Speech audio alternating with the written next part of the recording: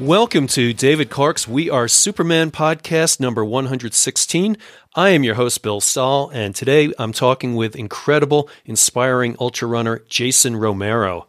Jason won the 100-mile race in the American Heroes Run in Longmont, Colorado this past September in roughly 20 and a half hours. Oh yes, and Jason is severely sight impaired. This was actually one of Jason's lesser achievements. Years ago, Jason found himself divorced, unemployed, and in a deep depression with a degenerative eye condition that has left him with limited light perception. Feeling a calling out of the blue to run across America, don't we all? He dedicated the next 2 years of his life to prepare for and ultimately run more than 3,000 miles from California to New York in less than 60 days, averaging 51 and a half miles per day to log the seventh fastest transcontinental foot crossing ever. It was and remains the only transcontinental foot crossing by a blind person. He wrote about the run and his other struggles in his book, Running in the Dark. For more on his story, Jason was also on the We Are Superman podcast episode number 61 with David. Jason and I talk about struggling with adversity, learning not to give up or give in, to accept oneself for all that one is and is not. Jason has a new book coming out, The Success Cycle, and he started a nonprofit business called Inspire Connection, which provides motivational speaking opportunities. Okay, we're getting down to it. I'm already working on the project to write what I'm calling David's fourth book. Some of you have told me that you thought you have missed the deadline for submission, but that's not true yet. So how about jotting down your David Clark story and getting it to me by mid-March? If you're unsure about length, shoot for 200 to 500 words. Don't worry about the exact length. You'll probably get into the flow and write more before you know it. My contact info is in the show notes, silly_billy@msn.com. I'm on Facebook, and I'm on Instagram as @Stahlor, @STAHLOR. And I can also do a phone interview with you if you prefer. And if you would like to eat better, feel better, fight for your sobriety, have a positive outlook on life, or achieve audacious goals like completing races from 5Ks to ultramarathons, then I'm inviting you to join the We Are Superman Leadville 10 Warriors. It is a running group based on Gandhi's 10 principles for changing the world. You will receive training plans, we have every other week group Zoom calls, and a very supportive Facebook community. We also have a group trail race and retreat in Western Kentucky planned for this March, and we will be in Leadville in mid-June for the Heavy Half and Marathon. Please shoot me a message for more info. Okay, please enjoy Jason Romero and me.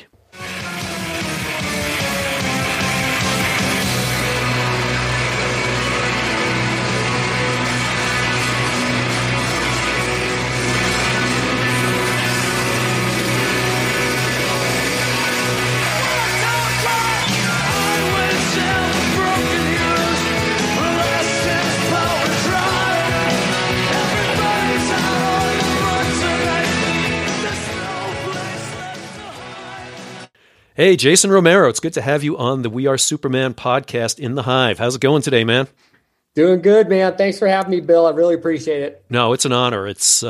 I've known about you for a long time, but I don't think I really had much one-to-one interaction with you until you came out to the American Heroes Run back in September, and you won the 100-mile race there. And just if you would, tell everybody, I just want to start with that. I know we got a lot of things we can cover here, but just tell me, what did that race mean to you?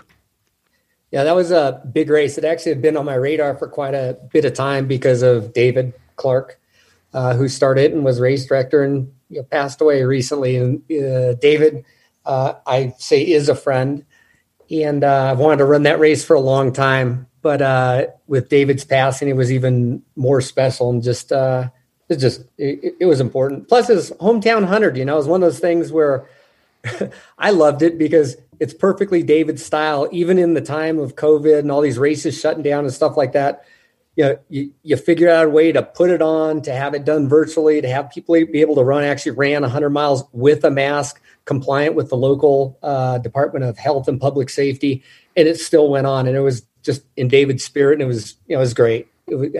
I wish David could have been there with us live, but I know he was there in spirit. Oh, hell yeah. No, it was an undertaking, definitely dealing with Boulder County Health. And 11 days before the race, they gave us permission to do it, and everybody had to wear a mask for 100 miles. And it seemed pretty onerous, but people did it. It was cool. It was cool to have that race out there. And of course, we wanted to honor David. We wanted to keep up his patriotism without politics theme and everything that race meant to not only him, but everybody else out there. So it was very cool. And it was an honor to have you out there. And you were out there. You ran like the first 3 laps with a guide, correct? And, yep. And then you kind of laid down some chalk marks and everything, which was just to keep you on course, right? Yeah. So I have this visual condition where I don't see so well. I see kind of like, I always liken it to like if you took 2 toilet paper roll cartons and held them side by side and you look through that, that's like what I see, like a tunnel like that. So I scan around to see stuff. And what ends up happening is during the daytime, usually I see my acuity through there is like 2200, 2400. So I don't see a lot of detail. I got to get real close to see something, but I do see contrast very well, meaning dark, light, and movement. And I've seen before in my life, so that's how I know how to put things together. You know, people are moving or shoes or bike paths or stuff like that. But a lot of times on different races like this, it's really hard to tell the contrast between, you know, a paved walkway and then a light colored dirt path. And I only know that after, you know, I have the feel. So I did, you know, with your permission, you know, put out some different reflective stuff and, you know, some white chalk markings to be able to increase contrast on turns and different stuff like that. So I appreciate it. Oh, no worries at all. That's easy. It's actually not so easy for some people. You made it real easy for me. So thanks, Bill. Yeah, no problem. So I think you did 3 laps with your guide, and these laps are 1.05 miles. And then you're on your own the rest of the time, right? Yeah. I wanted to kind of do the beginning with somebody. And actually I'd come out and I'd checked out what I thought the course was probably like 3 weeks before, but I wasn't 100% sure on the course. So once I knew that I had it down, then I was ready to go.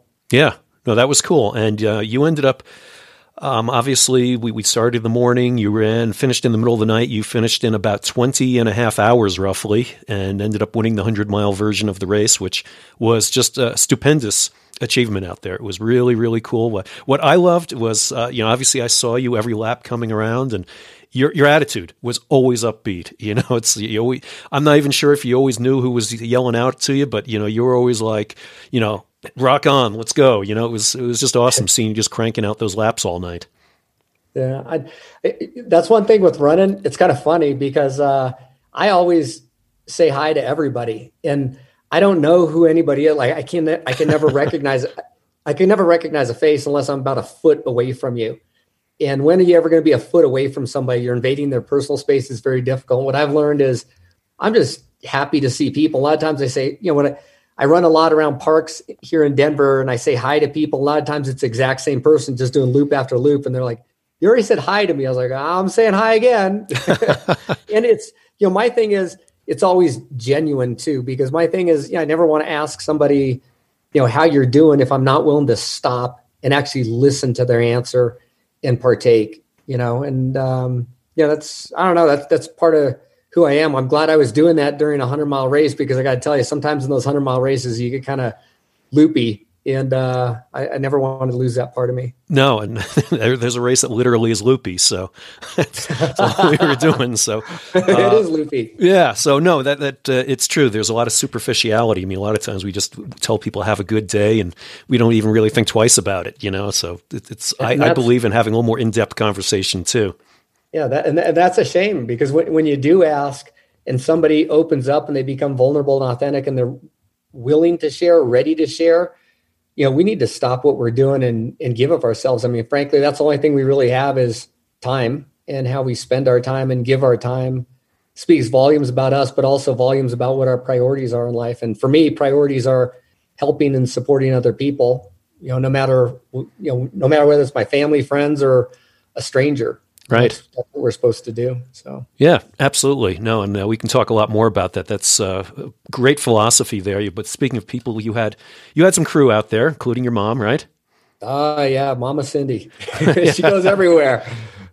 She's the ultimate crew. Oh yeah, no, she was awesome. I spent several iterations chatting with her out there. And who was the other person out there? There was somebody else with her. There were actually a couple other people. My cousins came out near the end. Yeah. One of my uncles from Kentucky came out. There were a couple racers. Bill Garner was actually running the race, but He hung out for a little bit with her. Marquis Price, one of my mom's friends, girlfriends, was out there. Right. Sure. Yeah, that was awesome. I mean, and they had it all set up for you out there. You had your table and, your own personal aid station, which is kind of what we wanted people to do anyway with that race, with the COVID and everything else. But no, it was very cool to see the support crew you had out there. What did you learn from my mom when you were sitting around talking with her? I'm always curious. Oh, man. Problem is she can find me. I don't know if I want to repeat that stuff. No, I'm only kidding. No, yeah, we just chatted. It was just, she's a very warm, just a lovely person. I just enjoyed chatting with her. I don't remember anything that we did derogatory towards you, so I think it was all good. Yeah, she's a really good person. Another thing too, that she really likes that. I mean, she's 74 years old.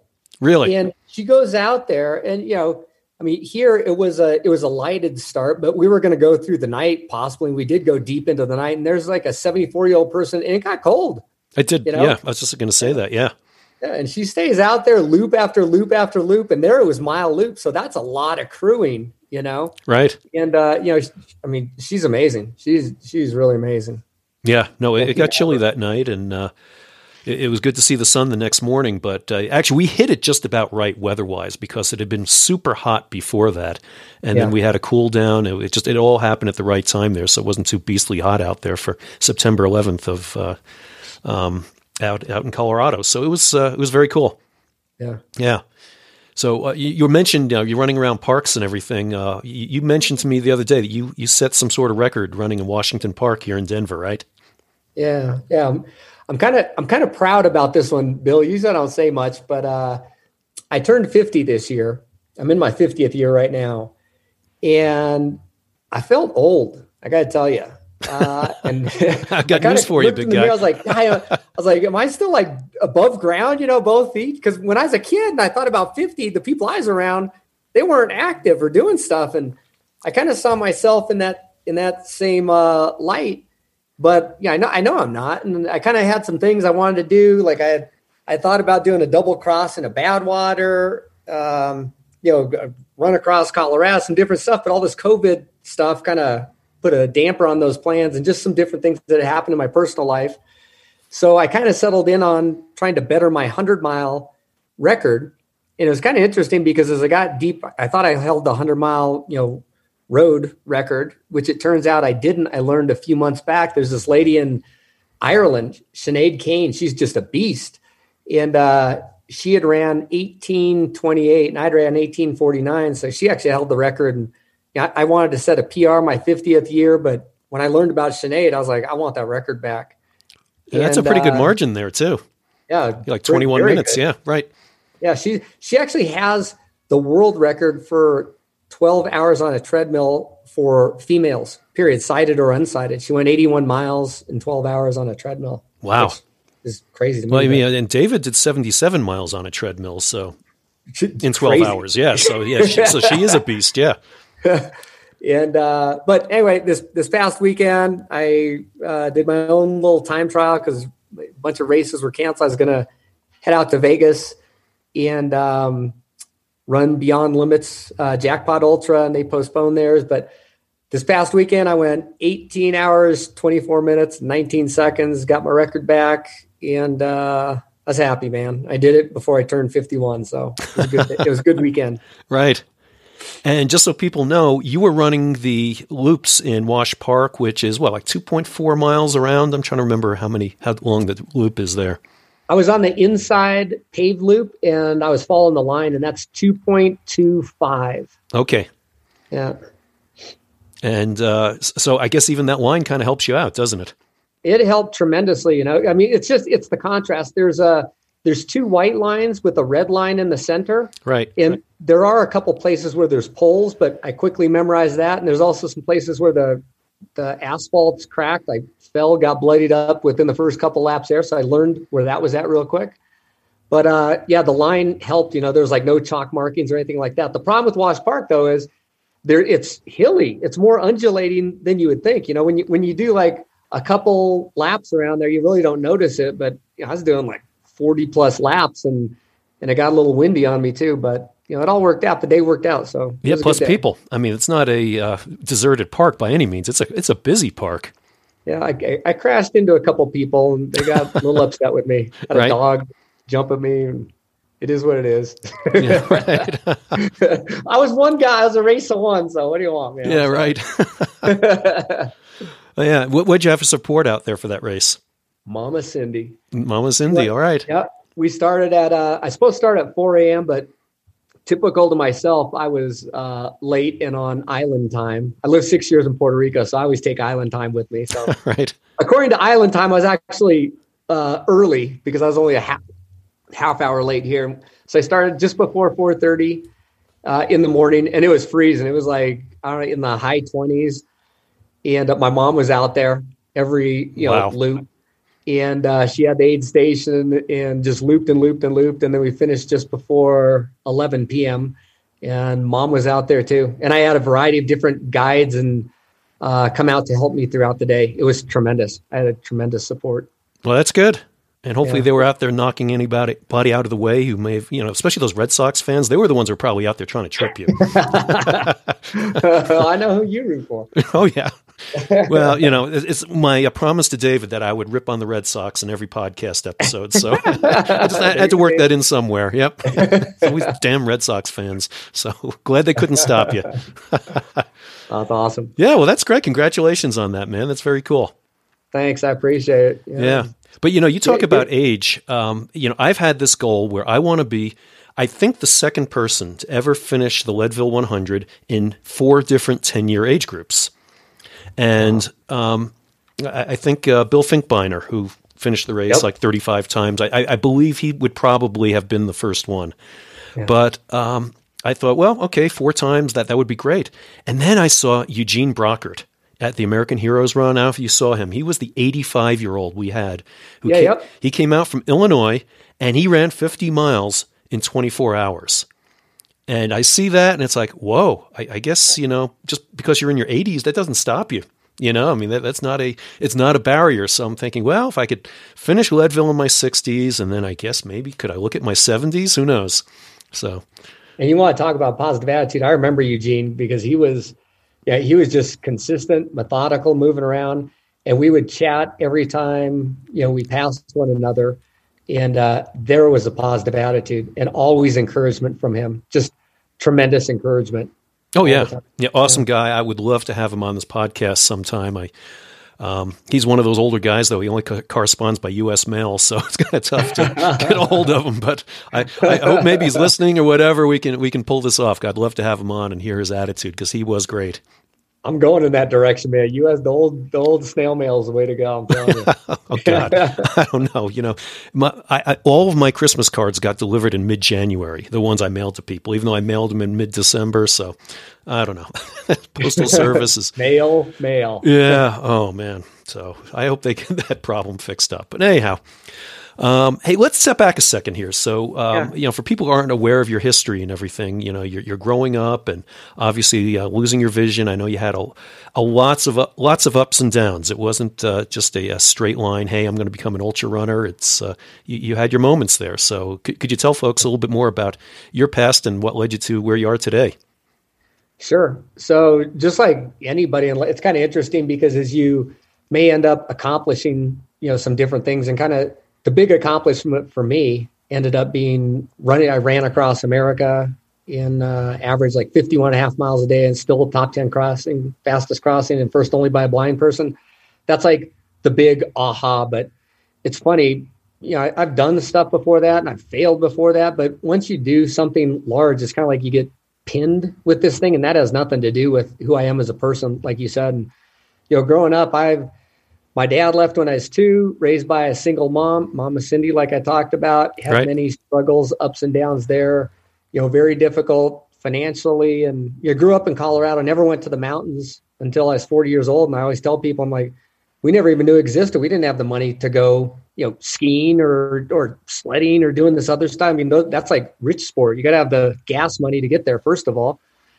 And, my mom was just trying to put a roof over our head and clothes on her back and food on the table and, got some breaks along the way.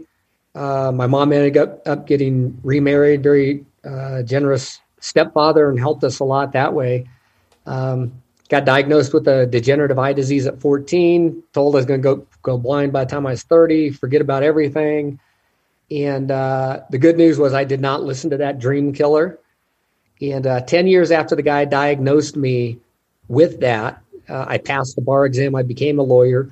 20 years after he diagnosed me, I went back to that exact same doctor and told him about the different things that I had accomplished. And meaning being a lawyer, I went on to a business career. I was running GE Capital in the Caribbean.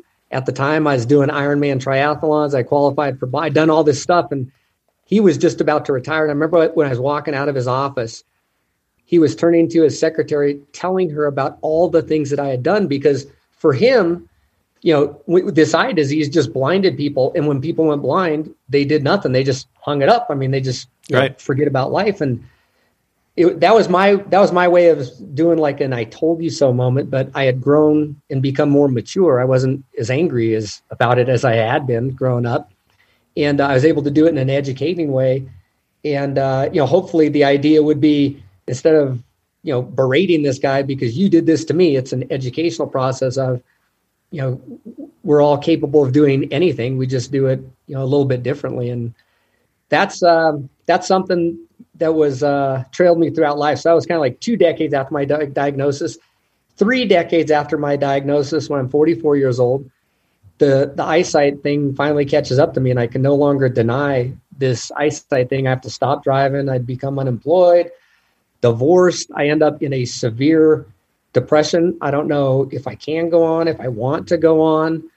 And it's like all over again. It's like this guy's diagnosis when he told me, forget about it, and that actually came to roost. I'm like, do I really forget about it? The federal government sent me a letter saying you're permanently and totally disabled because of my eyesight. And I don't look at myself as being permanently and totally disabled, but apparently how my eyes test, even the government's like, dude, it's over. And, it was, I sought professional help because I was not safe. I was not healthy. And the psychologist I went to talk to, he asked me 10 questions when I first went and saw him. He told me I'm depressed and wanted me to get on the meds right away. And I asked if there were any other alternatives. And he said, exercise. And you need to do that 4 times a day, get your heart rate up so you're panting, so that you activate the chemicals in your body, the dopamine and serotonins and endorphins that will combat the depressive chemicals that were working at me. So I said, I'll do that. Absolutely. I like to run. And I ran and ran and ran, Bill. And I say this all the time, but I ran myself, out of depression. That's how I currently manage depression. I still battle with it, struggle with it, but that's how I manage it, is I get out and I move and I make sure I'm outside. I'm getting, my vitamin D, and then I'm moving. And, from there, that was when I was 44, I'm 50 now. So in the last 6 years, it was a significant change. I was a lawyer, then a business executive, then unemployed, ran across America, come back from my run across America, don't know what I'm going to do. And all of a sudden companies start asking me to tell them their story. And that launched a career as an inspirational speaker, wrote a book. That's what I currently do. And this year, actually, I started a nonprofit called Inspire Connection, which is focused on bringing these authentic and vulnerable stories of struggle to youth organizations, to youth, in order to normalize tragedy and triumph and bring kids from being in a space of isolation into a space of connection. And it's just been an incredible, ride for what it's been. But, we could focus on successes, but the fact is, for any success you name that I may have achieved, I've failed, 100-fold or 1,000-fold times the times that I've succeeded. Oh, yeah. I mean, even falling down in Wash Park, right? Yep, a few times. Yeah. So you had a little bit of athletic gene in you, if you would, maybe mental. When you said you're doing Ironmans back in your 30s in Puerto Rico. What was your impetus to get into that? Because at that time, you knew your vision was heading downhill, and but you took this on. Obviously, you were determined to maybe show the doctor wrong, or what was your motivation at that point? So, and there's 2 things there. One thing is, you've said a couple times, I'm losing my vision. And I always make a point to correct that because I am losing my sight, but I'm definitely not losing my vision. Yeah. Okay, good. And I always make that point, especially for blind people, because I can't take it when people say that. As a business executive, I was like, you were driven by our vision. Our vision comes from our heart. Our sight may come from our eyes, but I'm losing my sight, but I got my vision's perfect. With respect to my impetus for getting into Ironman and different stuff like that, when I was younger, in my teen years, I mentioned my stepfather, Fred Epstein, a tremendous man. He had a brother named Ted, and Fred was a lawyer and Ted was a lawyer too. When Ted turned 50, he hung up the law thing. And he's like, I'm going to become an artist and I'm going to start doing some endurance stuff. And I didn't think Uncle Ted was special at all, but it turned out Uncle Ted was pretty darn special. Yeah. And so this guy went from doing nothing to, he went slow as molasses, but he never stopped. And so my Uncle Ted, he did a ton of stuff. Like the first time I was exposed into an endurance event, if you will, my Uncle Ted was going to run a race up in Boulder. So we all got in the car one weekend and we were going to go support Uncle Ted at this race. We went to the CU Field House. There's an indoor track there. And we show up. There's no cars in the parking lot. I'm like, we at the right place. We walk into the field house. It's dark on the inside. And I'm like, where's this race? Where's the 100-meter limp? Like it's, the Senior Olympics or something with Uncle Ted. Well, it turns out Uncle Ted had staged his own 6-day race on that indoor 1/8 mile track. He had a tent. He had an aid-station table. He was on day 6. And, we could see this silhouette moving around. And I walked up, and once they explained what was going on, I went with Uncle Ted around and around that loop for I don't know how long. He could barely talk. His feet had swollen up like 4 sizes. And I'm telling you a story right now, and I have the same chills and shivers as when I was right next to him. Because I remember him, he could barely wheeze. He couldn't talk. And he was like, I was barely walking. The guy was like shuffling, like he's like running. And it was unbelievable because I sat there. I'm like, Uncle Ted is like this frail dude, like this lawyer, artist, tall, lanky, 6 foot something. But for 6 days, he's been going at this 8 hours a day. Then he'd sleep an hour in the tent, then 8 hours and sleep an hour in the tent. I'm like, this is a human can't do this. Like, it's not possible. Right. And it turns out what Uncle Ted did, he ended up climbing Mount Kilimanjaro, Mount Vincent in Antarctica. He was going to do the 7 summits.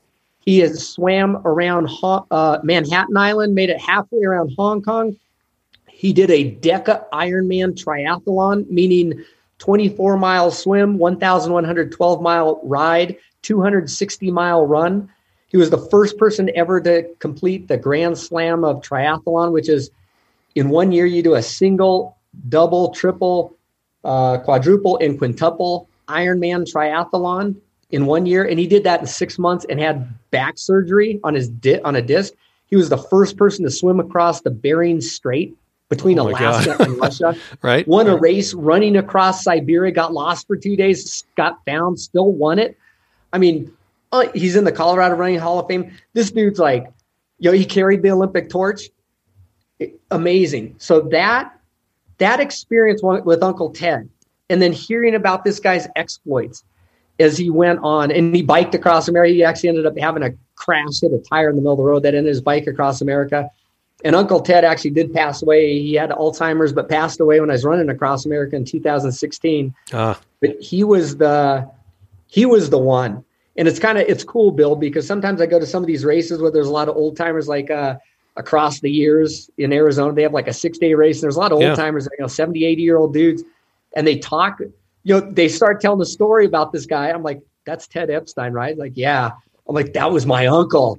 And he started telling me, and I was talking with Marshall Ulrich a while back, and he's like, yeah, I was the DAC. And he told me a cool story about my Uncle Ted.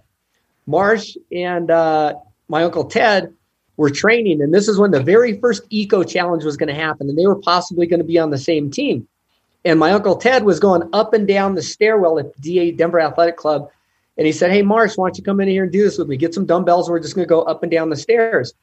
And they're going up and down the stairs, and then all of a sudden my Uncle Ted goes, stop, looks Marsh straight in the eye. Marsh's like, what's going on? So Marsh stops, and my Uncle Ted bends down, puts down his dumbbells, says your shoe's untied, bends down on a knee, ties Marsh's shoe, turns back around, picks up his dumbbells, and says, we all need to treat each other like that, and then keeps going up and down the thing.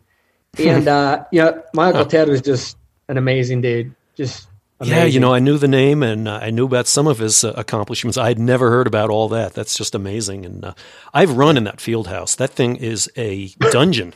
That's exactly. Yeah. You know it. You get it. Oh, yeah. You get it. Yeah. You got that one part in the northeast corner where you go behind the big post there. You can't even see somebody, and it's dark. That's a cave back there. But yep, you got it. And that track is hard.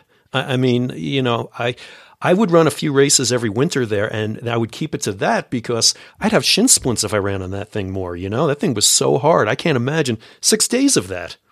Yeah. And they let him in? They didn't care about him being in there for 6 days? It was back in the day when people did that kind of thing. So wow.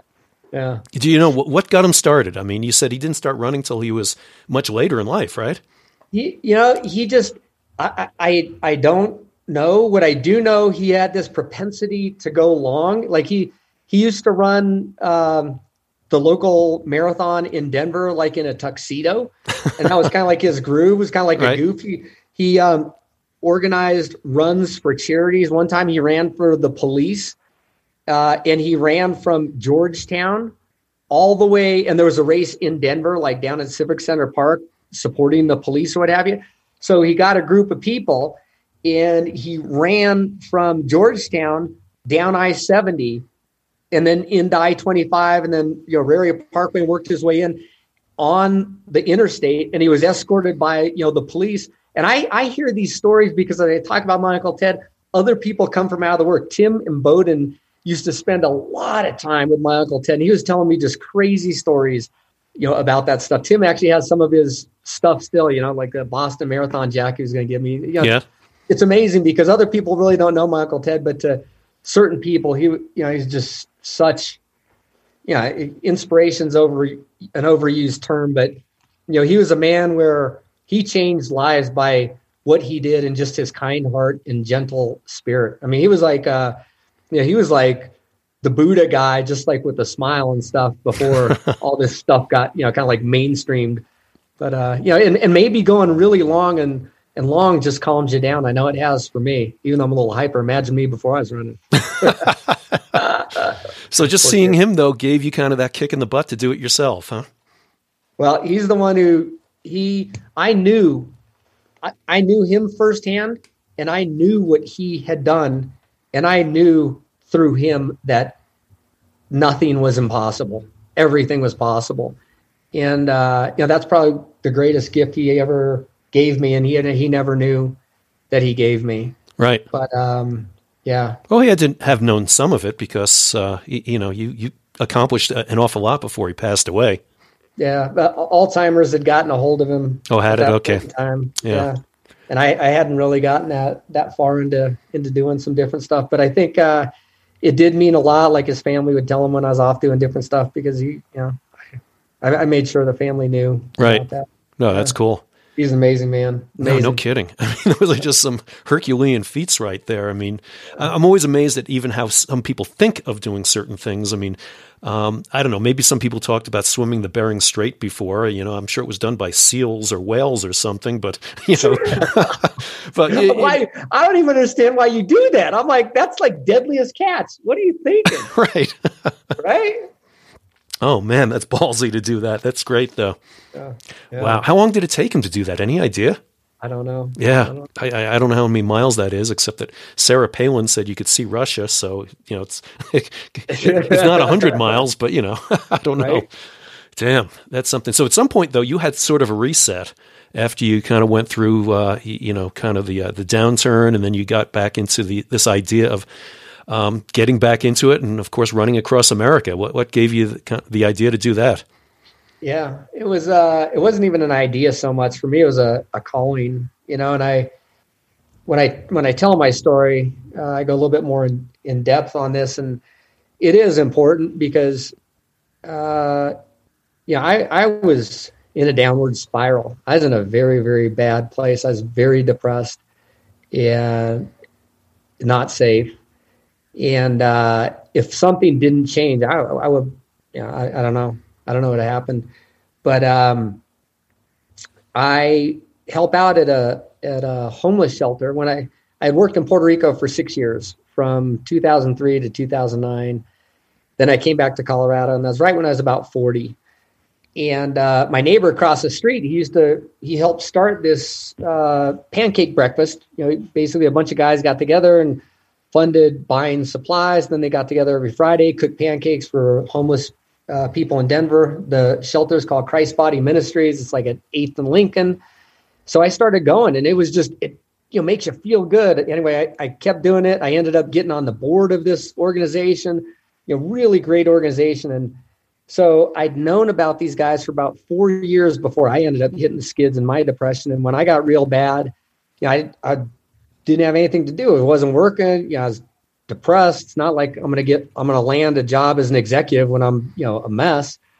And so I called the executive director and I said, "Hey, John, I need to come down and help." And, I'd always been happy-go-lucky, jolly. He's like, no, he's okay. And then actually got off the phone. He called me back like 5 minutes later. He must have heard it in my voice. I was in trouble. He's like, "Why don't you come down on Thursdays and, you can have this job. You work a clipboard and you could manage who gets to do showers and laundry." And it's so at 10 a.m. at this shelter, they open the doors and it's first come, first serve. Denver's homeless. They come in and for 2 hours, try to get as many people into these 2 showers as you can, one at a time.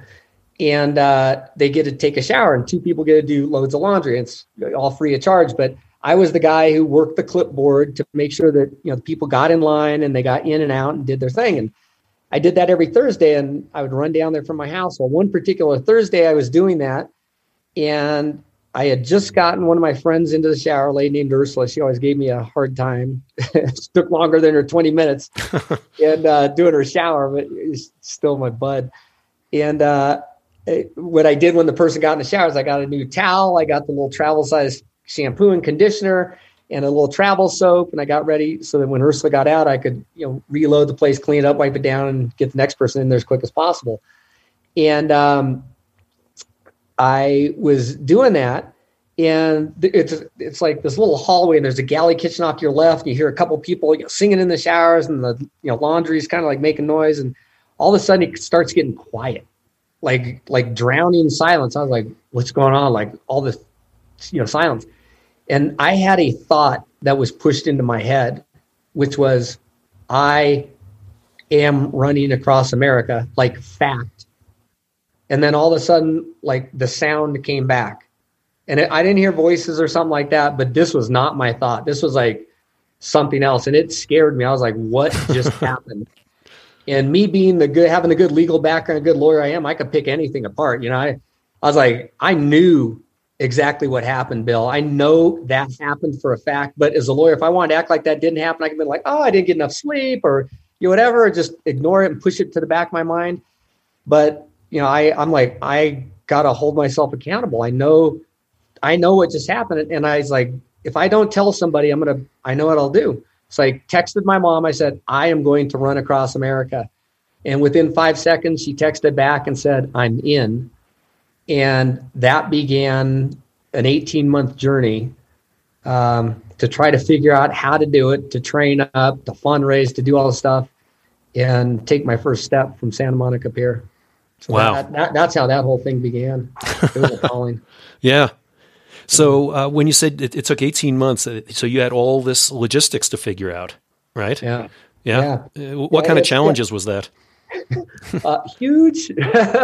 Yeah. So it's interesting because when you talk to people about it, everybody thinks, oh, it's like a race, or it's like, everybody thinks like it's like some, or Everest, like there's guides or something. There's no guide. There's no book. Right. There's no anything. And there's no rules. You can start wherever you want. You can end whenever you want. You can, do whatever. I mean, it's this wide open canvas. And I always say it was an expedition. It was like Christopher Columbus setting off into the New World, or I'd always make a joke like, we're in the backyard figuring out how to go to the moon, because we are. Like there are no rules, there are no parameters, and you got to try to figure out how to make it, work and actually survive, and so it was, the logistics were tremendously overwhelming. Thankfully, probably about 4 months into it, I had a young lady named Carly Gerhardt who heard about what I was doing, and she was a guide at Achilles, organization that guides challenged athletes. She'd heard about what I was doing, and she said, I want to volunteer and help you. And she started volunteering with me like 40 hours a week and doing her regular day job, 40 hours a week. And really? She was tremendous with helping. Yeah. What kind of details did she handle for you? Oh my gosh. Let's see. She actually pulled together the route, which did not get locked in until 3 weeks before my takeoff. And I had attempted to do that thing for God knows how long. And I remember, she kept seeing me struggle. I kept, pushing her out, help with the website or help with, whatever details. She was really good with graphic design and computer stuff, or things like cited stuff, things that required like a lot of sight. Yeah. And she would just jump in anything, anywhere, any detail. Cause I am not the most detail oriented person. As I've worked in different executive roles, I'm more of like the strategic visionary. And then I have an assistant who helps with like the tactical details. So I was having all these, as I was doing this visionary stuff, I was having all these unattended to details. So she just was cleaning up all of, this wake of details that I was leaving behind. And, the route was an interesting thing because like I said, like with 3 weeks to go, I'd kind of told her where I was trying to go. And I was trying to do this on MapQuest. It kept blowing up every time. I did it like 3 times. I was totally devastated. I told her. She went home, came back the next day. She's like, Jason, I emailed you a link. Click on that button. And I clicked on the button, Bill, and it did this, like, I don't know what program got launched or website, but it did like a flyover from Los Angeles through to New York to Boston, like going and like in one day. And I was sitting there like, how did this happen? Like, right. I was like, oh my God, and she kind of laughs like it really wasn't that hard. It was really hard for me. So yeah. And so I wonder what kind of accommodations, what kind of routes she may have laid out for you in that. So back in the 90s, 93, 94, 95, there was a Transamerica run. Yep. 2 guys organized this run. It was 64 days. It's kind of a stage race. I think everybody had like 11 hours each day to run whatever stage they were running. And I would pick up with them. That was just when I was getting into ultra running myself. And I wanted to learn from these guys. So I would pick them up on the other side of the Continental Divide in Colorado. I think we used to start over in Frisco or Dillon, something like that. And we'd run over Loveland Pass and go down to Georgetown and then run down, the I-70 service road and eventually run all the way through Denver out to Byers. Out east of Denver is where I would stop with them. So I used to run with them for about 4 days, I think it was. But when they came through Denver, they would run right down Colfax. The grittiest, grimiest street in town. But the thing is, Colfax is known as the longest city street in the country. It is continuous all the way through from the west side all the way through the east side. It's just one straight shot.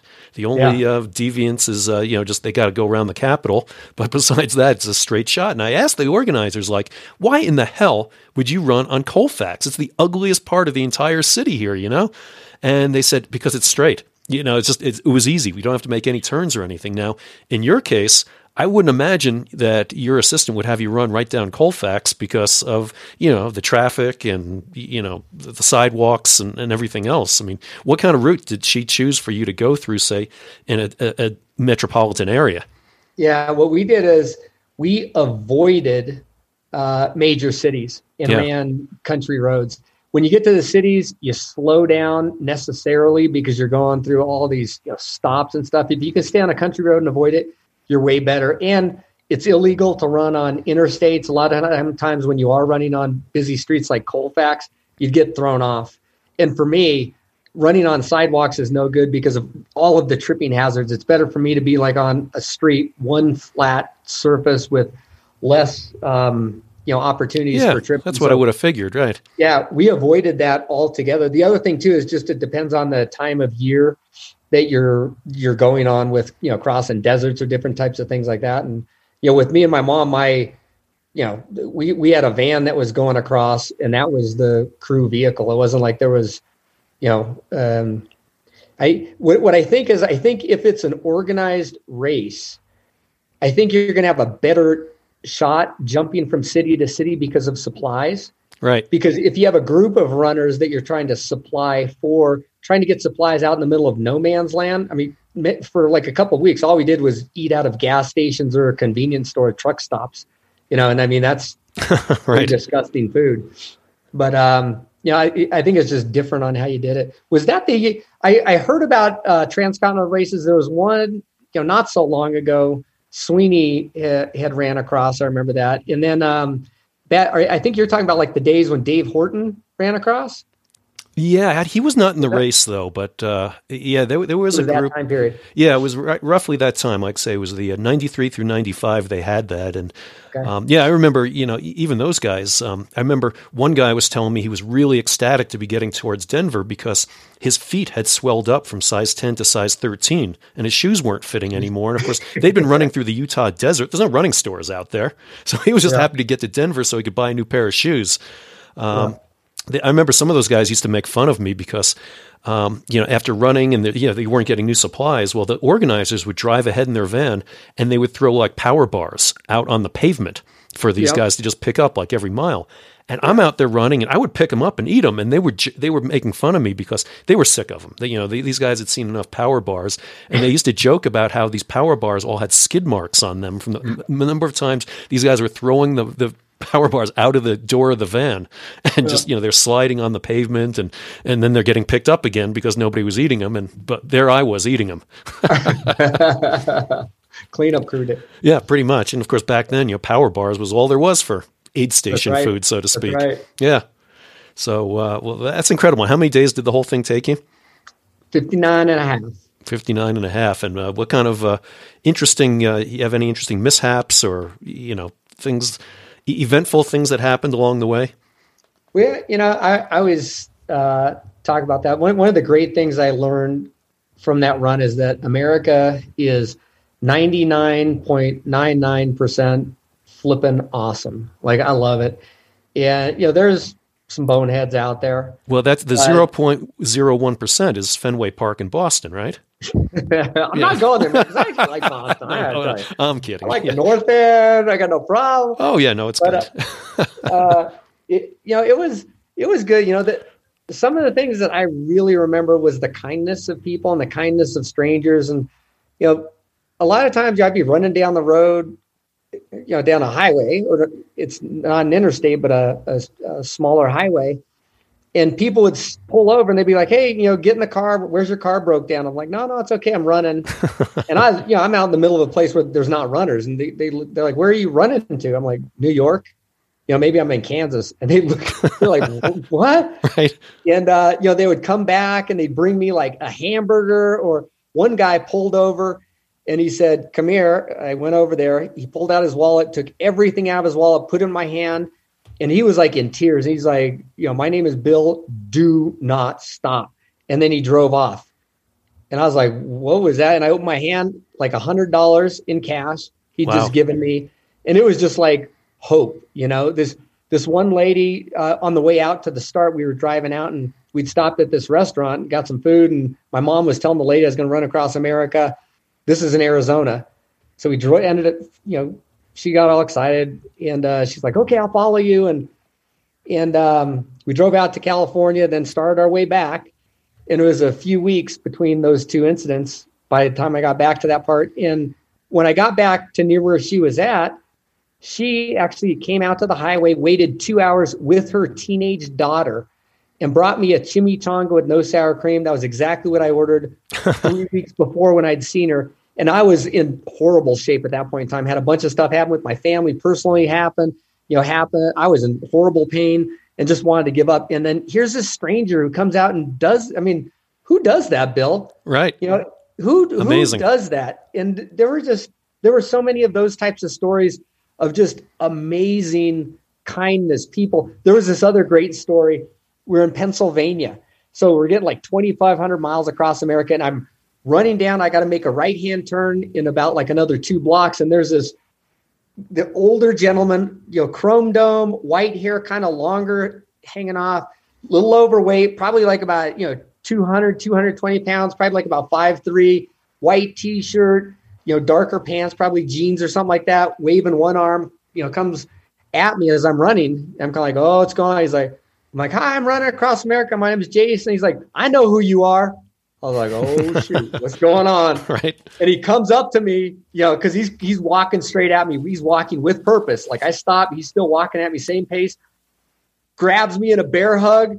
He's like, I'm a Vietnam vet. The federal government should be supporting what you're doing. I've been following you all the way since you left Los Angeles. Gives me a big, I turn my head just in time, gives me a big old kiss. Probably otherwise would have kissed me on the lips. He's like, where's your mother? I was like, oh, shoot. Right. And I was like, she's right there. Like she was right behind me because we were going to make a turn. And I was laughing because I was like, he's going to kiss my mom. Right. And he goes right up to my mom and he's very respectful, gives my mom a $5 bill, says, this is for you guys. You guys are doing amazing stuff. Goes on this whole thing about how, he's proud to be an American. What we're doing is the American spirit, and just, gives my mom this big old bear hug and, waves us on. We go by. He's like clapping for us.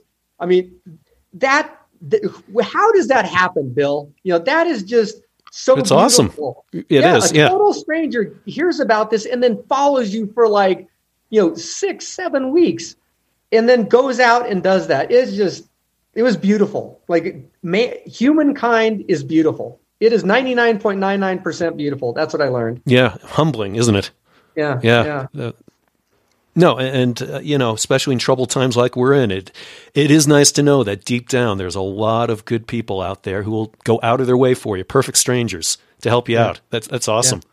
Yeah. I think it's still there. What I think is, for some reason, as humans, we're drawn to the drama and negativity for some reason. It's kind of like our drug.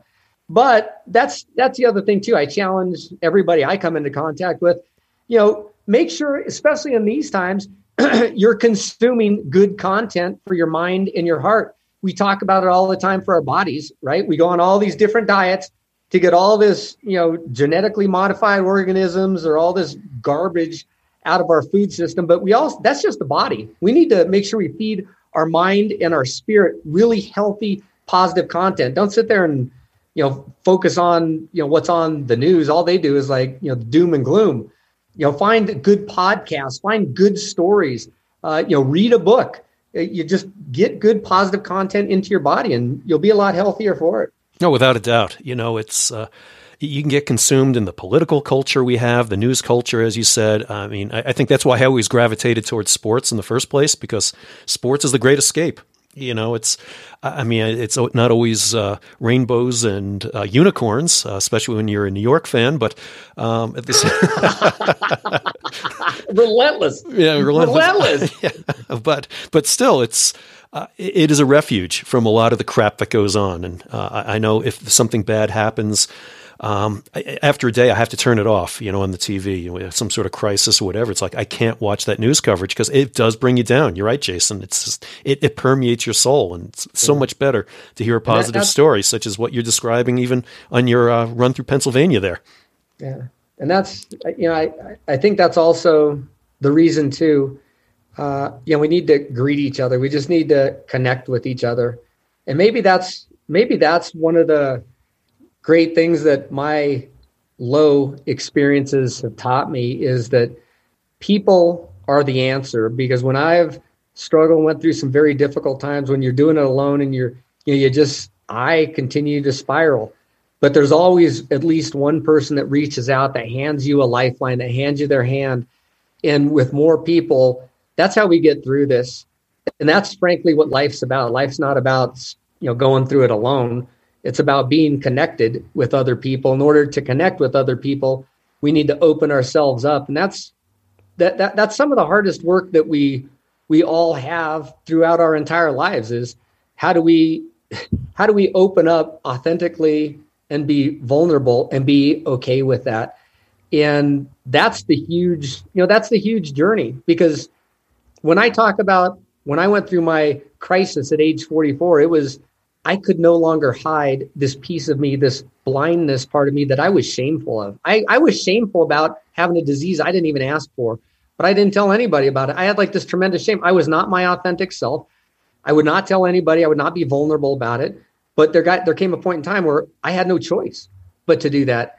And when I did do that, that's when I was able to truly start connecting with people. And it's kind of interesting because it's, what I thought was my biggest curse has become my biggest blessing. And, I'm good with myself now. I look in the mirror and I like myself. And that's, when you don't like yourself because you have this disease for decades, it really messes you up.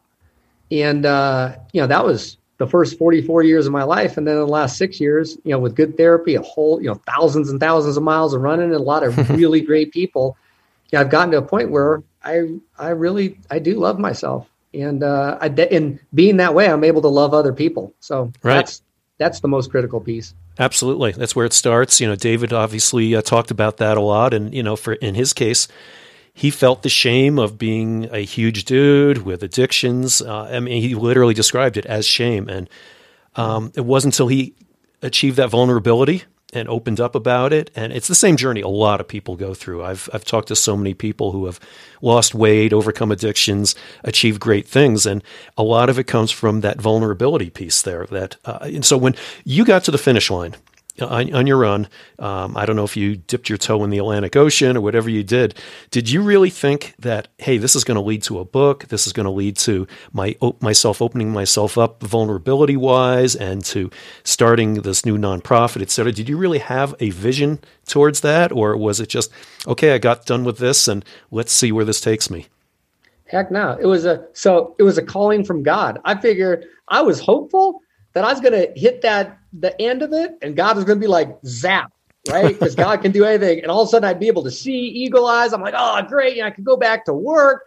I can do the different stuff that didn't happen. That, I was like, they'll make a movie. All the scientists will test me. I just had hope, something good like that was going to happen, according to my plan. And that did not happen. My eyes actually got worse over the run. My eyesight got worse, and I was like, okay, now what? And I remember we were, because it wasn't it's not like the movies, there's thousands of people or something. I got there, I was like, wow, this is, me and my mom were just happy to be alive and that it was over. Right. And then my mom's driving us back. It's a 3-day drive back to Denver. Both my two of my kids continued, so I got to see that. But then I came back to my same house where I was depressed at before. And I was scared. I was like, oh no, I just did that. I was like, the depression's going to come. I was like, I know it's going to come. I'm just sitting here. What now? I was just waiting for doom to come again. And instead of doom coming again, the phone rang. And, then, it began. I remember the first time I got asked to talk, they're like, we want you to tell us your story. I was like, what story? Now, what story do you want? They're like, well, you run across America. I was like, I ran across America. What else do you want me to tell you? Right. And so the first time I ever told the story, it was all over the place, but people clapped, and I was like, oh my gosh! And I'd given presentations before because I used to lead General Electric down in the Caribbean, and I used to motivate a workforce, but not like this. I mean, when you're at work, you never try to get a standing ovation from your employees. You're not that, or I didn't. Better not. And, right. So what happened is when I started this speaking thing for 6 months, I was like, I got to figure out how to do this. I'm not going to, be one of those speakers, because I'd listened to too many speakers before where, they get up, you feel something for like a half hour, or, you feel engaged or inspired by their story. And then, you walk off, you're like, I don't even remember what the person's name was or what they did or that type of thing. Right. And there was a quote by Maya Angelou that I heard early on, which was, they will never remember what you say. They will never remember what you did, but they will always remember how you made them feel. And that was my thought, is if I was going to start doing the speaking thing, I had to take my audience on an emotional journey, and it's a one-way monologue. And it's 30 to 40 minutes. And how do you take a person that you're in a room of hundreds of people on this emotional journey? You got to open up, be vulnerable. And so for 6 months, I sat in my house. I started creating a pitch, a deck, something that can visually, complement the story I was going to tell. And I videotaped myself. And every day for 6 months, I would give the same thing over and over and over. The next day I would watch it. I'd watch 5 TED Talks. I made my kids sit there. My kids know my talk like inside out, upside down. They make fun of me now. But that's how I learned, the core of my message. And now that I've learned that, it's been easy to expand, and writing books. And I'm on my second book. I'll release my second book, The Success Cycle, this year in 2021. And there's just you have a lot of opportunity to share with people because, like you said, I think everybody goes through what I call, I didn't create it. Joseph Campbell kind of coined the term, but the hero's journey, the hero's arc. It's kind of where you go through, you're in this safe place. All of a sudden you go out, on this adventure, you have this huge challenge. You have these, protagonists, you have helpers along the way. You go through the total breakdown chasm. You have no idea how you're going to get out. Then you start creating and working the solution. Then you actually find your way out, and then you get back to the safe zone again. And then it starts all over. Right. And we all do that. But that's really, I think, what the attraction is to this. The feat just happens to be some blind dude. The feat was running across America and some blind guy did it. And it's really hard to imagine that. But I think everybody has that exact same story. And I think we all live that. I think we all just need to be reminded about it. And the more inspiration we can have, the better life is. That was a huge, long answer to your question. But no, I did not think that my run across America would lead to anything that's happening right now. No, you've totally dispelled this notion, though, that you said you're not organized, because you obviously spent a lot of time crafting your talk. So that shows pretty incredible organization skills right there. A lot of practice. Well, it's like anything, I think, is like a lot of practice. It's funny because, even right now, I get asked a lot of times. Yeah, I've had some really big talks. Like I went to Amazon's headquarters, been keynotes for big conferences, conventions, stuff like that. But I still, I don't consider myself Tony Robbins or something like that. No, I don't want to be Tony Robbins, but I would love to have access to like that Vegas convention of, that 10,000 person crowd and be able to share that message, because with more people delivering a message like that, it is contagious, it's infectious, and you have much more energy to permeate people's soul. And if you do it the right way, you can change a trajectory. You can just change a trajectory. No, absolutely. And I like that quote by Maya Angelou you gave before about it's how you make people feel, because at the end of the day, when I do speaking, I'm not sure if everybody, I try to make my talk about a lot. I tell a lot of stories that you hope would stick with people. But in the end, it's like, do they feel that positivity? That's what I'm trying to convey to people. And so, if anytime you take a class or whatever, it's that one golden takeaway. And if it's just, hey, I know how to feel positive, I know how I can step out of my comfort zone and accomplish something, whatever it is, that one takeaway is good enough, right? Yeah. One takeaway. And the other thing always, even if you only affect, one person, right. I mean, I've come to talks where there's thousands of people in a room. They give you a standing ovation afterward. And I've come to a talk where there's two people sitting there. Right. And you're like, okay, I said I was going to give this talk. I'm going to give this talk. And it's the three of us here, right now. And it's all of those, different, I haven't gotten goose egg yet, which I'm sure will come one day, but it's all of those things in between. And the fact is, what's interesting is, when there was just us three people in the room, we could all sat at a table. Each one of us told us, tell me about a struggle that you've had, shame you've had about it, and tell me how you've solved it and gotten through it. Yeah. And each one of us would have inspired, the other person.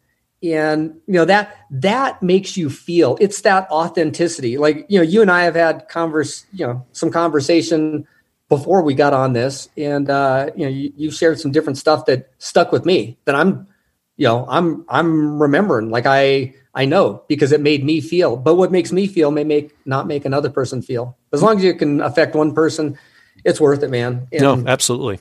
I know when I look at an audience, I used to do a lot of speaking for a crisis center here in Denver. And I would go do a speaking engagement, and immediately, as I'm talking, I would split the room into three pieces.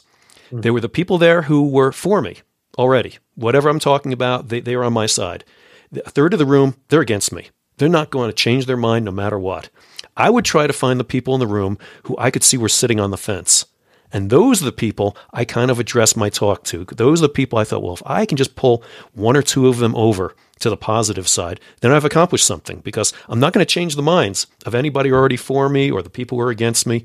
But like you say, if there are one or two people that I can influence, then great, I've accomplished my purpose. Yeah. Yeah.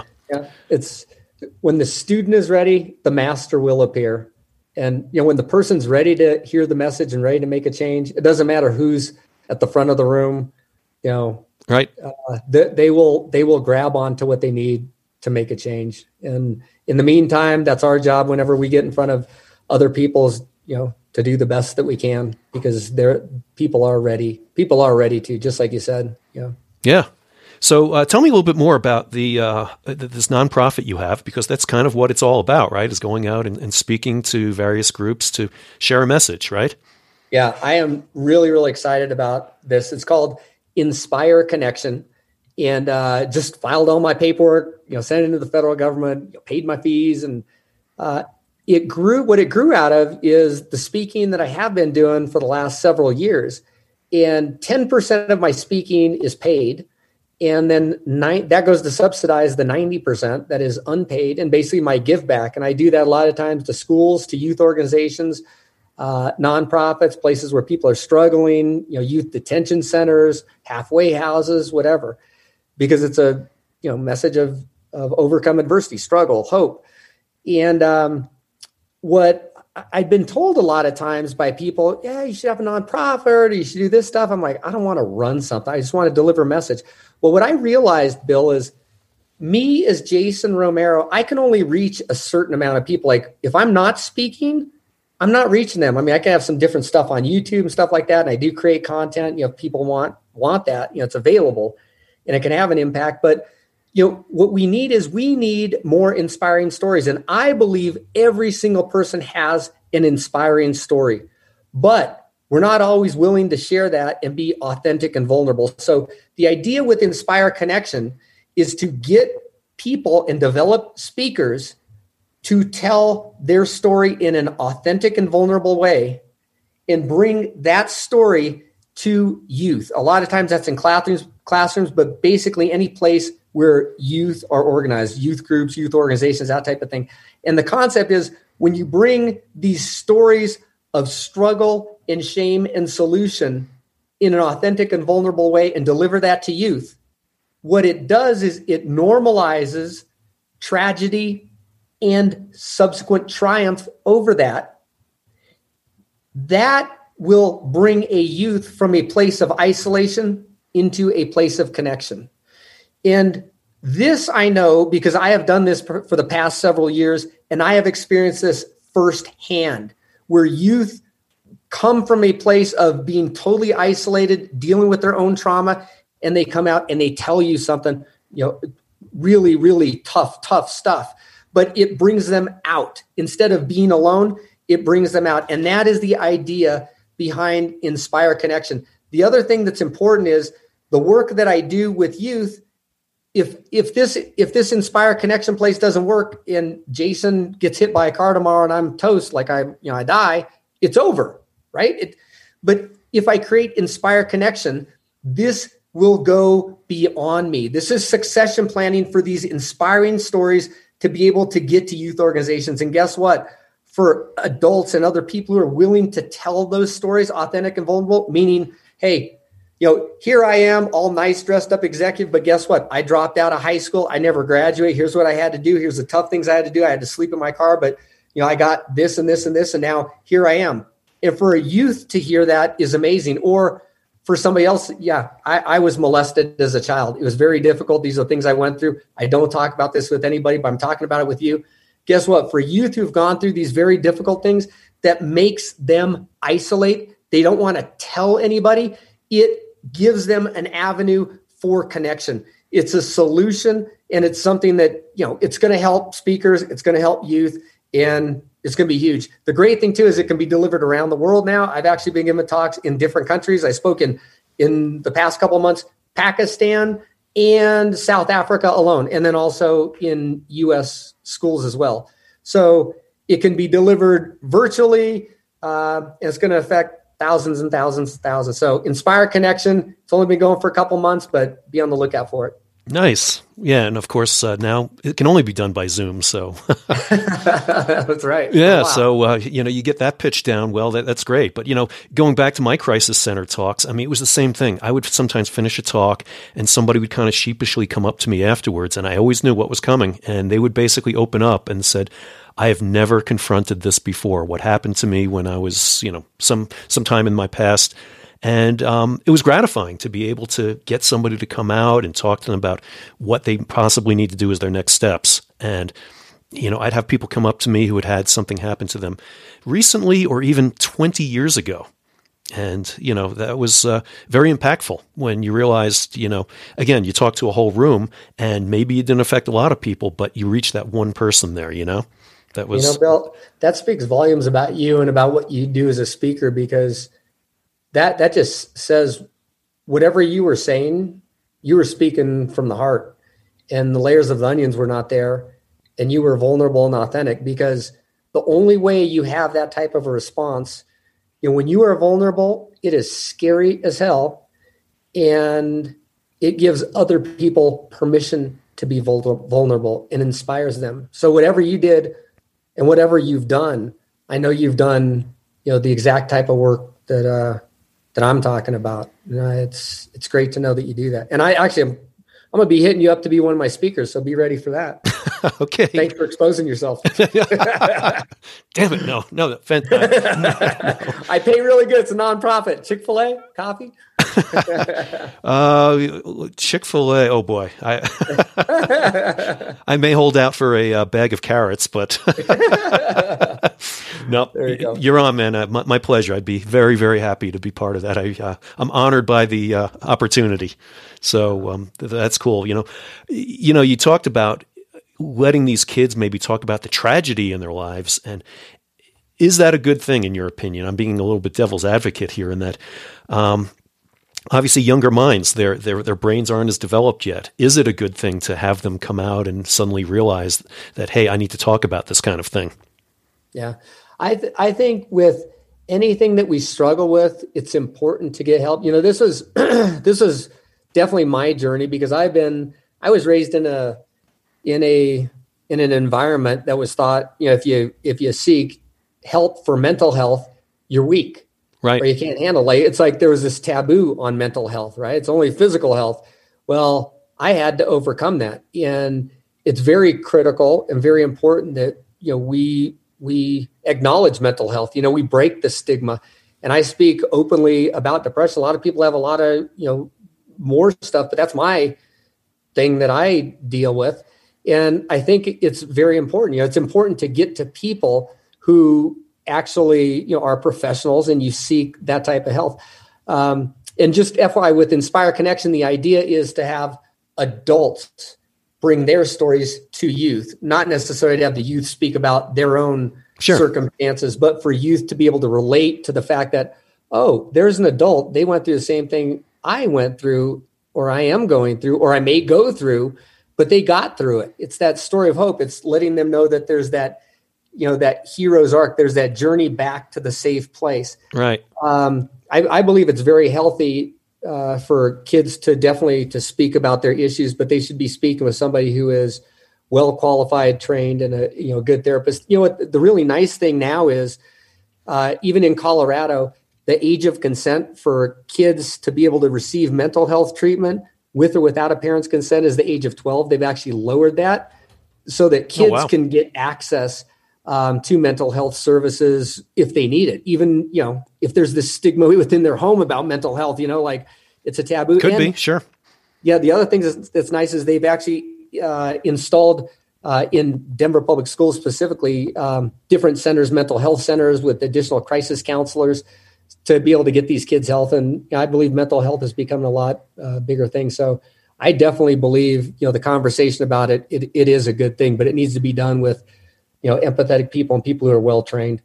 Yeah, and I think more kids who have role models who expose themselves, so to speak, with their mental health issues, pro athletes and others in the spotlight, I think will help those kids be able to realize that it's not such a stigmatized thing to come out and talk about the their mental issues. I mean, when you see the statistics about how many kids deal with issues like that, it's staggering. So I think it's great they'll have more voices out there to let them know it's okay. Yeah. And the fact is, Bill, we all struggle with something, right? I mean, on this podcast, I talk about, blindness, depression, but everybody does. I run around with a sign that says blind, but do other people run around with a sign that says, bipolar disorder, schizophrenia, breast cancer, or whatever, like every divorce, everybody's struggling with something, COVID-19 that we could even, there's a trauma for that. I'm sure, everybody's struggling with something, man, but we help each other, and there's ways through it too. The way that you get through, your first broken bone, that's how you're getting through, COVID too. You're just using the processes differently. No, absolutely. So, yeah. So what's your book going to be all about? You want to let people know a little bit more about what they're going to learn in there? Sure. Yeah. So my first book was called Running into the Dark, and it was really a memoir and about my run across America. It started out as a journal, to my kids so that they would know my life story, and other people ended up becoming really interested in it. So that was, great. I went to these different talks, and as I gave different talks, I'm not a writer. I wasn't planning on writing a second book. But as I went to these different talks, I had people come up to me afterward and they said, how do I do what you did? I'm like, what? Run across America? They're like, no. Like, how do you go through the failure and the total fallout and then make the comeback? And, I thought I had that question asked me a ton of times. I didn't realize it was so interesting. And, my short answer was, you just don't quit. But that's not appealing to everyone. They're like, well, how does that happen? So as I look back at my professional life, at my spiritual life, at my life in relationships, at my athletic adventures, I always have, the same type of thing. And I called it, the success cycle. And it comes with, basically, how do you transform a dream, an intangible dream, just a thought? How do you transform that into a manifested reality? And there's, we all have that dream, right? And sometimes they become real and sometimes they're forever left abeyant. And it's that process that I use in any event for how we do this. And I don't look at what I'm, putting out. It's called the success cycle. And it's basically a pocketbook, and it takes people through this step-by-step process of here's how you do it. And really there's a few crux points where it's a decision whether you quit and throw in the towel or whether you continue on. And the most important piece in there is the conversation about failure and resilience, because in my mind's eye, failure is definitely part of the success cycle. If you don't fail, you're not dreaming big enough, or you're not aiming high enough. If you get everything right the first time without failure, dream bigger, right. Epic shit, do epic shit. And that requires epic failures and many epic failures. And, that's what the book is about. It's basically, how do you transform a dream into a manifested reality? Gotcha. And so you're hoping to inspire people to take on epic shit kind of stuff, or just maybe the stepping out of their comfort zones in their daily lives, or who are you aiming this toward? Yeah, it's aimed towards everybody. My talks really are focused around what I call a challenge to change.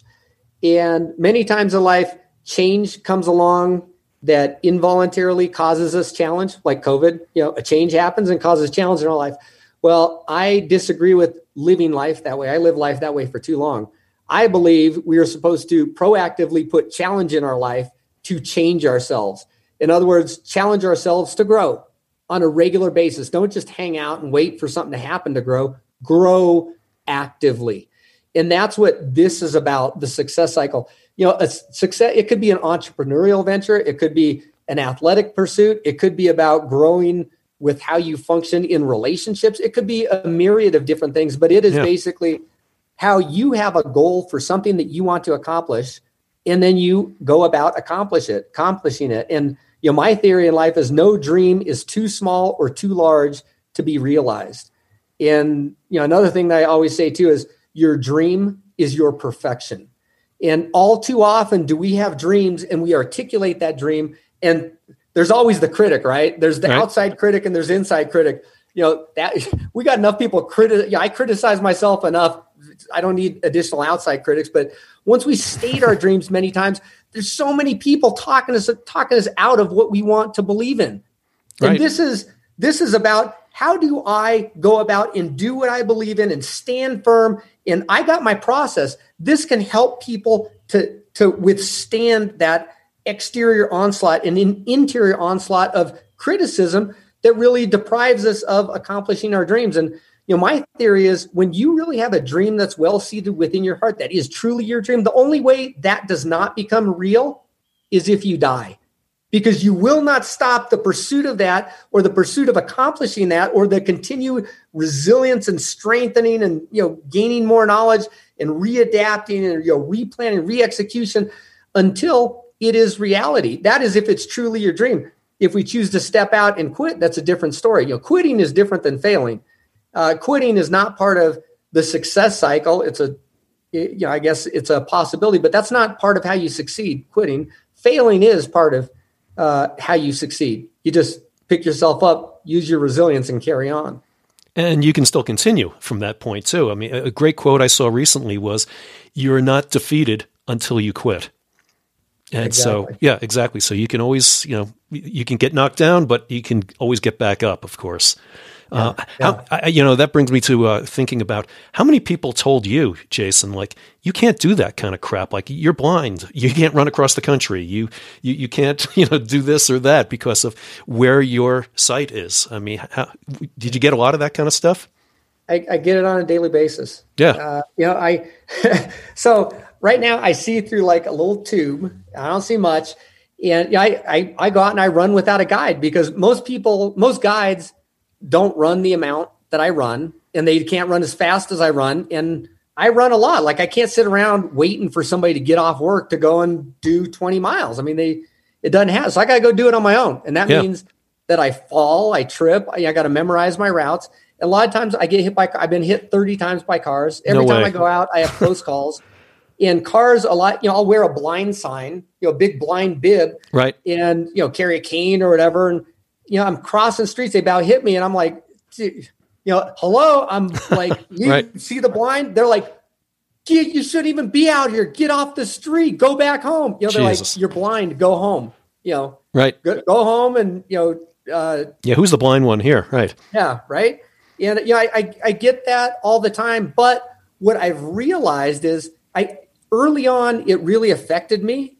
But what I listen to now is, I don't listen to that.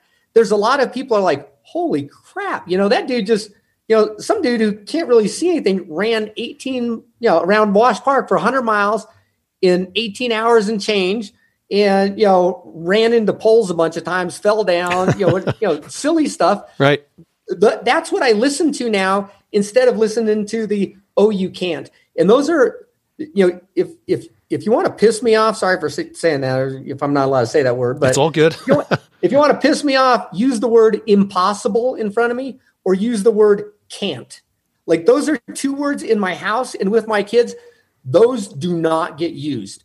And with impossible, I always use this in my talk with schools too. Like, I put the word impossible up on the screen, and I'm like, that word, if I do my job, you will never use that word again because it's been mispronounced.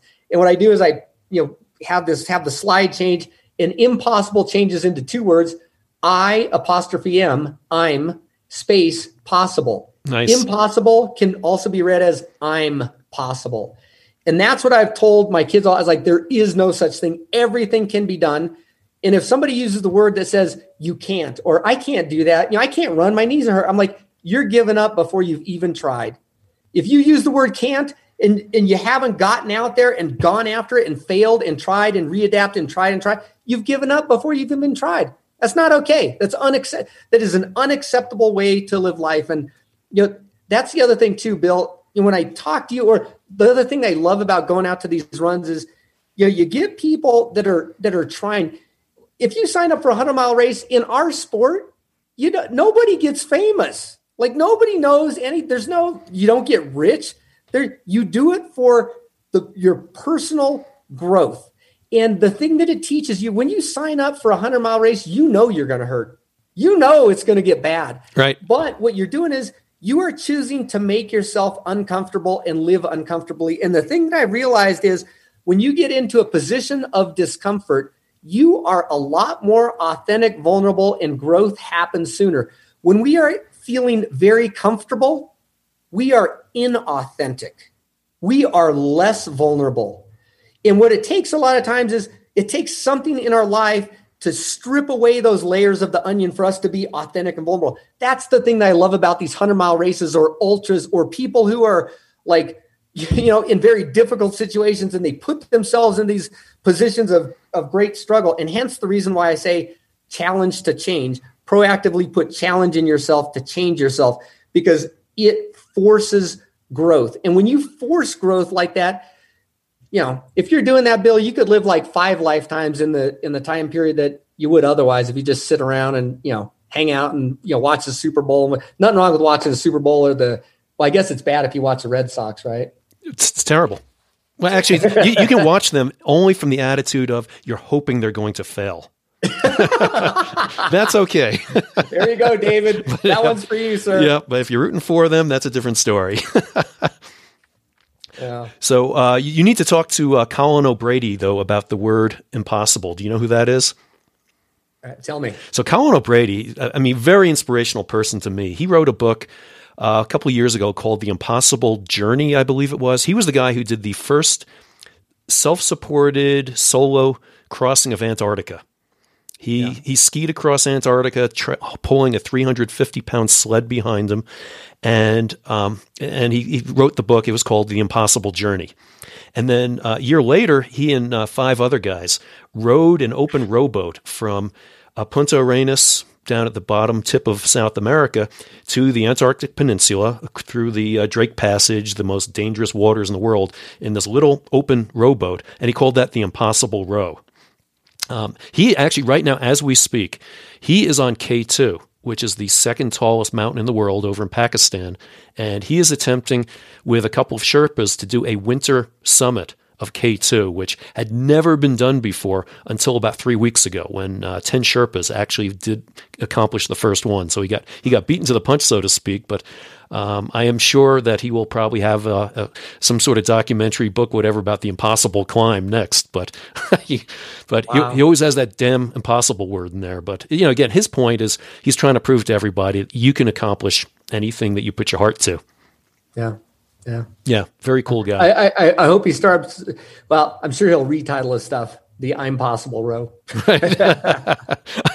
I'll have to send him a message about that. I like it. I'll look him up. Don't worry about it. I'm going to give him a talking to. Yeah. Very That's cool, awesome. Dude. Yeah. I love, the beautiful thing about people like that is, when you talk to them, just their approach to life is with positivity and possibility. Right. And any approach that you take or anything, there's always solutions. They're not bumping into the negative. Back when I was in the business world, if you could hire a person like that, oh my gosh, you just turn them loose. You just turn them loose because they're always going to find a way. They will find a way. Oh, yeah. No, he's turned himself into a cottage industry right now, basically. He finds a way. He originally, so just a quick background, a dozen years ago or so, he was in a really horrible accident where he got a burning rope wrapped around his legs when he was on vacation in Thailand, and the doctors told him he would never walk normally again.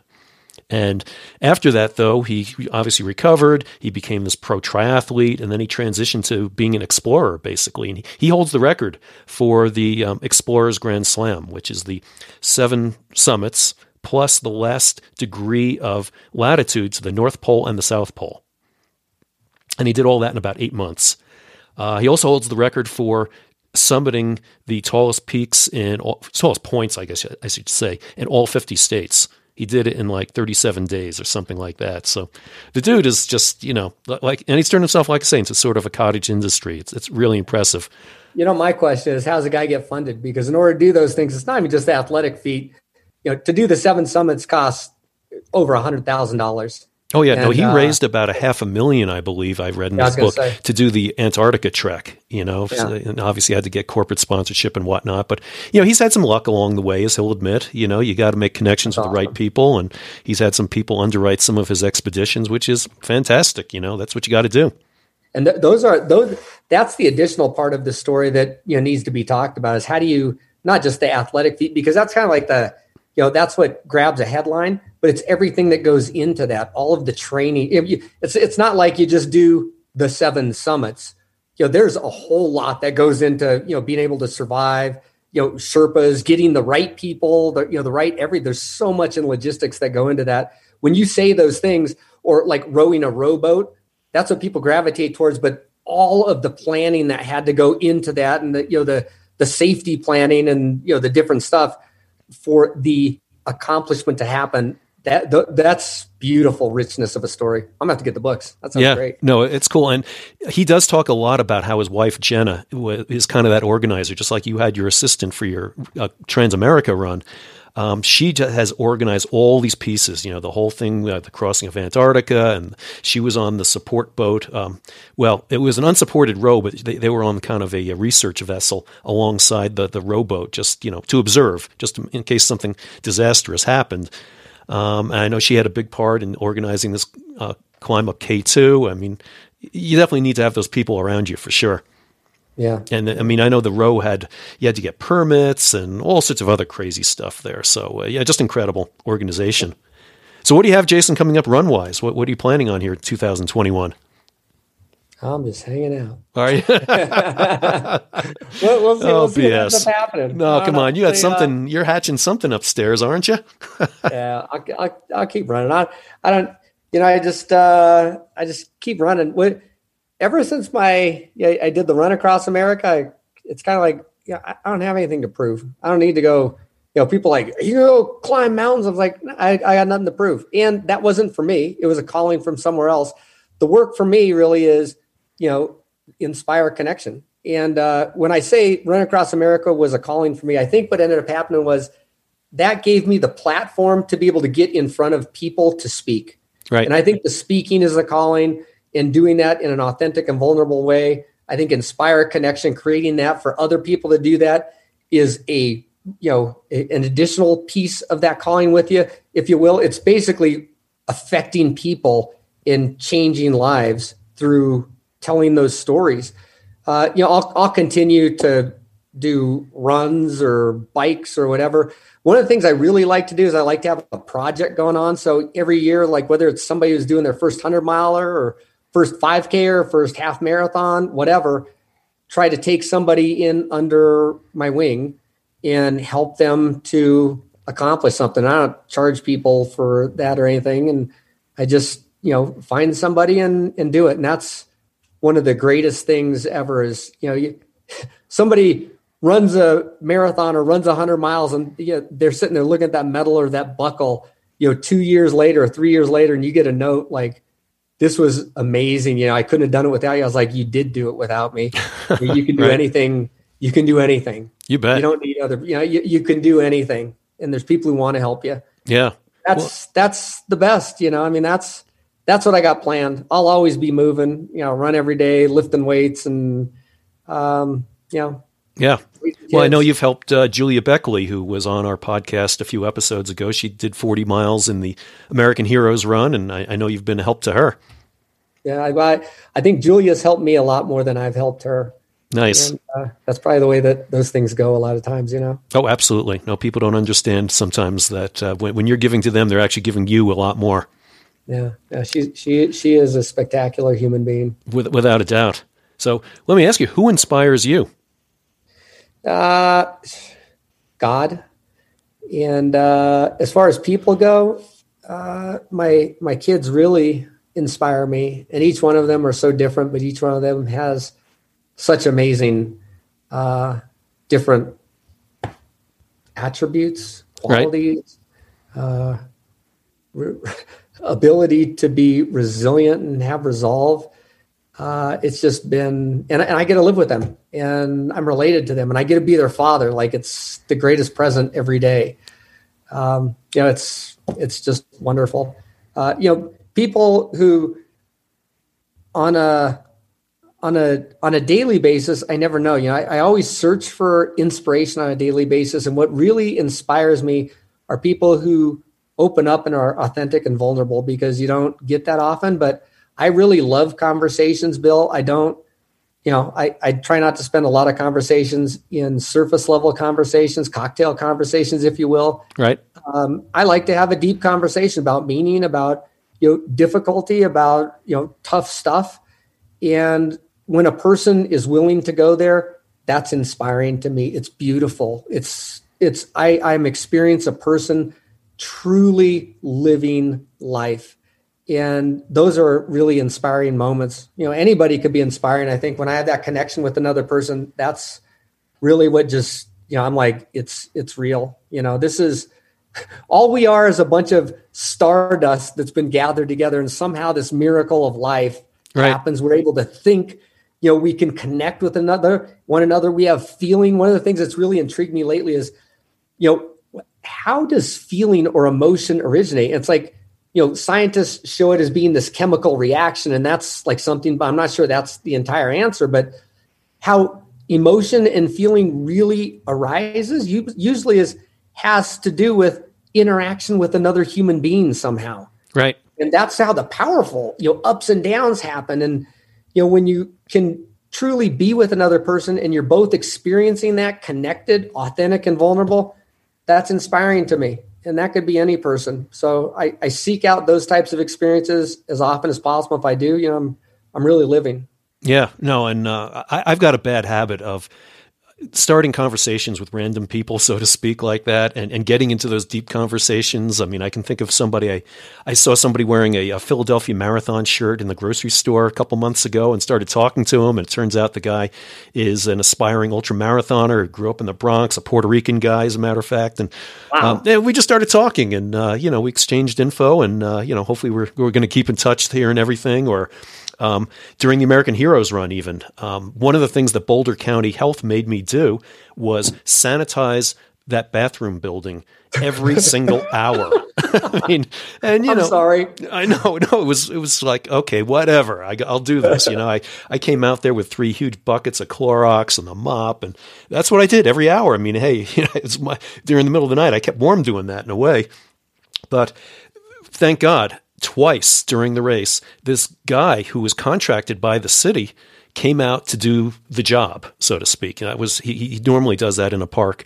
And I started talking to this guy's name. The guy's name was Damien, and we had a great conversation. We just, again, here's the guy's coming out to clean the bathrooms, and we just started talking about the issues he's having. Connecting. He's going through a tough time with a divorce and. With his ex and with his kids, and and we got into a really deep conversation, and he just, I could tell that it touched him, but it also touched me to hear how the guy was willing to open up here, and all we were both doing was cleaning bathrooms, Yeah. So and that's cool. That kind of connection, it really is what it's all about, just like you're saying, Jason. Yeah, and that's what you're saying right there is that's the goal of Inspire Connection. And if we can help kids at a younger age, we can foster a lot more of that as we go through life. And I think that can make this world a better place. Without a doubt. Very cool. Well, I'll tell you what, I can't wait to read your book. It sounds like it's going to be a great project. And, maybe what I'll do here is I'll make a deal with you here about speaking for you, exchange for a book, a bag of carrots, or whatever it is. I don't know, we'll figure something out there. Deal, done. Right? Done. Cool, man. Well, hey, where can people reach you, Jason? I have a website, jasonromero.net. And from there, I got a blog. I got a YouTube channel. I put out a lot of content. Sometimes I do a little Monday motivation content on my channel as well. So those are pretty much the regular places. Social media, Instagram, Facebook, Twitter, that type of stuff too. Okay, fantastic. And is there anything we've missed here? I just appreciate your time, Bill. I appreciate you running me down. I really appreciate you continuing on David's legacy with American Heroes Run, with this podcast, with his positivity. And obviously, there's a piece of David that you carry on, but there's a really great part of Bill that you're bringing. So I'm really glad that you're putting yourself out there and continue to do this, because it makes a difference, man. And I appreciate you. I appreciate people who do work like you do. Well, thank you so much. That really means a lot coming from you. So that's awesome. I was going to ask you, like, hey, are you listening to any music while you're out running? Probably not, huh? Well, actually, I found these headphones called Aeroplex. and they give sound, but through bone conduction. They don't plug up your eardrums. So what I've done is I actually run with those. And a lot of times that's easier because if I'm navigating, I can have it go directly into my ear. If I'm running in the mornings, a lot of times I do put on, different, usually it's audiobooks I listen to a lot. Nice. Sometimes I listen to music. I love music. Trying to learn how to play the piano and play guitar a little bit better. Right. I'm hoping to. Cool. But I listen to some different stuff along the way. But when I'm on busy streets, obviously, right. Got to keep off because my ears and my sense of smell are really my big senses I use to make sure I avoid stuff. That's your sight. Yeah. No, I totally get it. Yeah, I've heard about those headphones. I haven't tried them yet, but they sound cool as hell. Yeah. They work out pretty good. There's you got to get used to them. And I don't know about using them for like long periods of time, but for shorter periods of time, they work out really good. And I think they're good for safety. Yeah. Is it distracting though? You almost have two sources of input then. You got what's coming through the quote headphones, and then your ears, of course, are hearing normally the sounds outside. Do you get a conflict of sounds there? Yeah. I think what you find is you got to choose what you really want to listen to. Right. So it's kind of like, like in Selective the Karate hearing. Kid, Mr. Miyagi said, Karate, yes. Okay. Karate, no. Okay. Karate, maybe. Not okay. Right. And it's kind of like that. If you're going to listen to music, listen to it. If you're not going to listen to music, don't. But if you're going to like half do it, then you probably shouldn't. And that's probably true with these too, because if you have them on and you're having like other traffic, other things, and it just doesn't make sense. I mean, you could turn up the volume so it kind of like drowns other stuff out. So that kind of defeats the purpose, it's different for everybody, Right. And everybody has different sensitivities too. Sure. Yeah. All right. Very, very good. Well, hey, Jason, this has been such a privilege having you on here. I really appreciate so much. It took us a while to connect here, but we definitely need to go grab a lunch or something, and we will. I'm sure we'll talk for hours when we do. But it's been awesome having you here, and I really appreciate your being on the podcast. So, sharing your story and sharing your vision.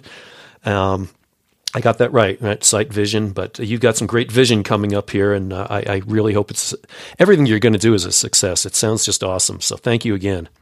Thanks a bunch, Bill. I really appreciate it. I'm humbled that you even had me on. Thank you, sir. Absolutely. Have a great day, buddy. Okay. Take care. Cheers. Thank you again for listening to the We Are Superman podcast. If you enjoyed the podcast, please take a minute and give us a 5-star rating wherever you get your podcasts.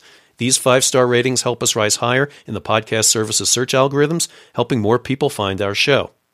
The We Are Superman podcast is on Apple Podcasts, Pandora, iTunes, iHeart, Stitcher, Spotify, Podcast Addict, Overcast, CastBox, and more.